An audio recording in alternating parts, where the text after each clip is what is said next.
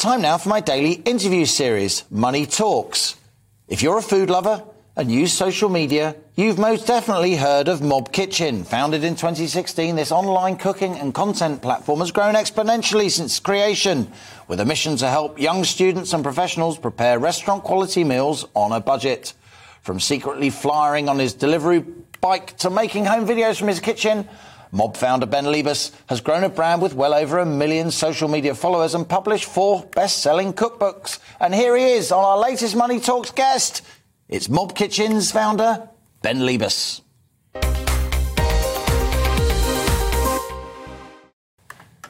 Good to see Ben here in the On The Money studio. I referred to your brand as Mob Kitchen, but you're changing your name to just Mob. We've dropped the kitchen. Very, very postmodern. Absolutely fantastic. Why'd you do that? Because as the brand has grown, we're branching into different areas. Yeah. We're looking at creating cookware. We're looking at creating tech products, and having more of a kind of a singular name is just going to allow us to be a bit more free with what we want to do with it in the future. So this business started, you had the idea for it when you were a student. You're looking at student cuisine, such as it is. You thought there must be a better way. So this is basically an ongoing crusade against beans on toast. I like beans on toast. Exactly. I like beans on toast as well, but when you're... The right moment, there's nothing better. 7 nights a week, it becomes a bit of a problem. So, yeah, absolutely. I was at university. None of my mates were cooking. They weren't going to the sites that I, as a foodie, was going to. Jamie Oliver, BBC Good Food. I could see that their content was not really catering for the younger audience anymore. So when I graduated, I set up a page and a platform to make recipe video content for a kind of a student, young professional audience. Now, you're obviously a very smart guy. You had an idea early. You went for it. I'm sure you had various other options of what you could do in life. Tell me about your state of mind, the doubts, the concerns, countered by the self-belief and the drive that actually helped you get this business off the ground. I'm sure it wasn't all plain sailing. No, it wasn't. So, I mean, yeah, whenever you go into a business, I think that the key thing is that you are, resolutely certain and focused on that one goal and that one idea. And I think that with that certainty, it can pull you through all of the difficult moments. But yeah, absolutely. It took me a year and a half to really establish the audience and establish the business. The revenue stream is branded content, so we work with clients who feature their products within our videos that we then show to our audience. And that revenue stream didn't start for, 8, 9, 10 months. I was lucky enough to be able to move back home with mum and dad. Towards the end of the period, dad was basically saying, you got to get out now and leave the nest. So on your way, son. Yeah, exactly.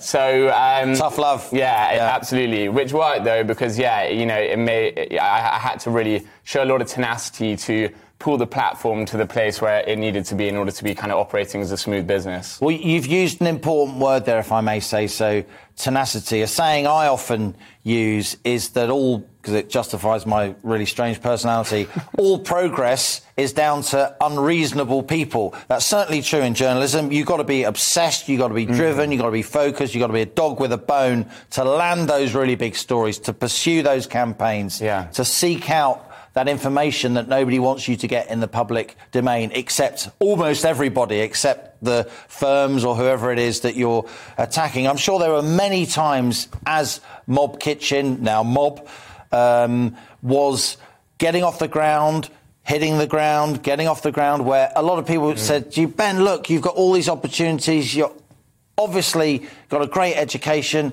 just join a bank, just do this, do that. You had to be really stubborn and unreasonable. Yeah, totally. And I think that word obsessive is definitely one that, friends and family and colleagues now have used to, describe my focus and drive to kind of, keep building Mob Kitchen to the next level. And yeah, I think it's a very important attribute if you are going to want to create something that is as big as you hope it will be.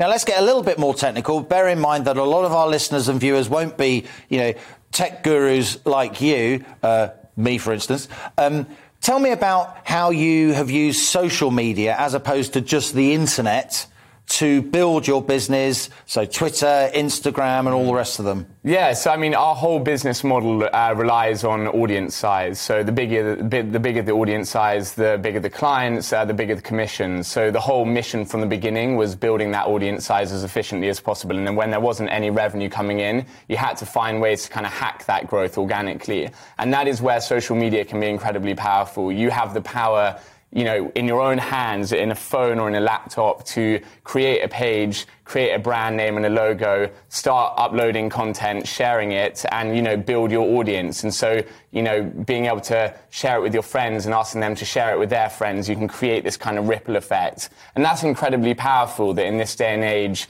you now have everything that you need in your hand to be able to create a brand and a business. And, it was all through social media. I now have a full-time team of 30 people working for Mob, and it's all from that. Wow.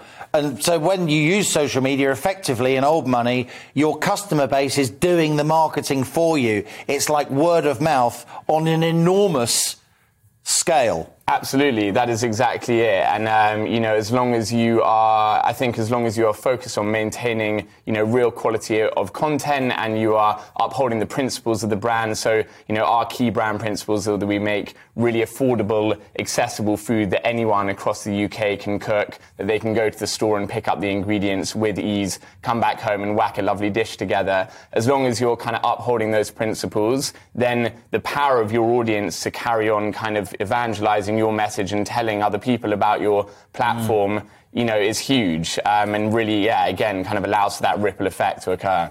You began in 2016, so obviously the business was well into its stride by the time we got to spring 2020 and lockdown. What happened during the pandemic? Certainly in my life, I ended up cooking a lot more during lockdown. I mean, as a journalist, I was out and about a lot during lockdown because we're an essential industry, believe it or not. Yeah. But a lot of people did cook more, and I guess Mob Kitchen benefited from that. Absolutely, yeah. I mean, more people were cooking and more people were online. So actually for us, it was kind of the perfect storm in terms of for the growth of our business, and really catalyze the audience growth and that kind of thing. And, we felt very privileged to be in a position where when people were struggling at home and also, wanting to turn to their kitchens as a way to switch off and enjoy themselves, we were in a position to kind of be able to make great content for them and keep them kind of happy and fed and entertained. It's so interesting, isn't it? Because of course, this pandemic has, for obviously many families, been tragic, and we're sorry for the loss that people have incurred. We've seen many businesses collapse, people's livelihoods completely destroyed, and yet,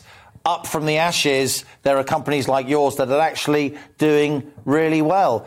You're obviously in sort of junior tech giant territory. Your business is clearly going to grow.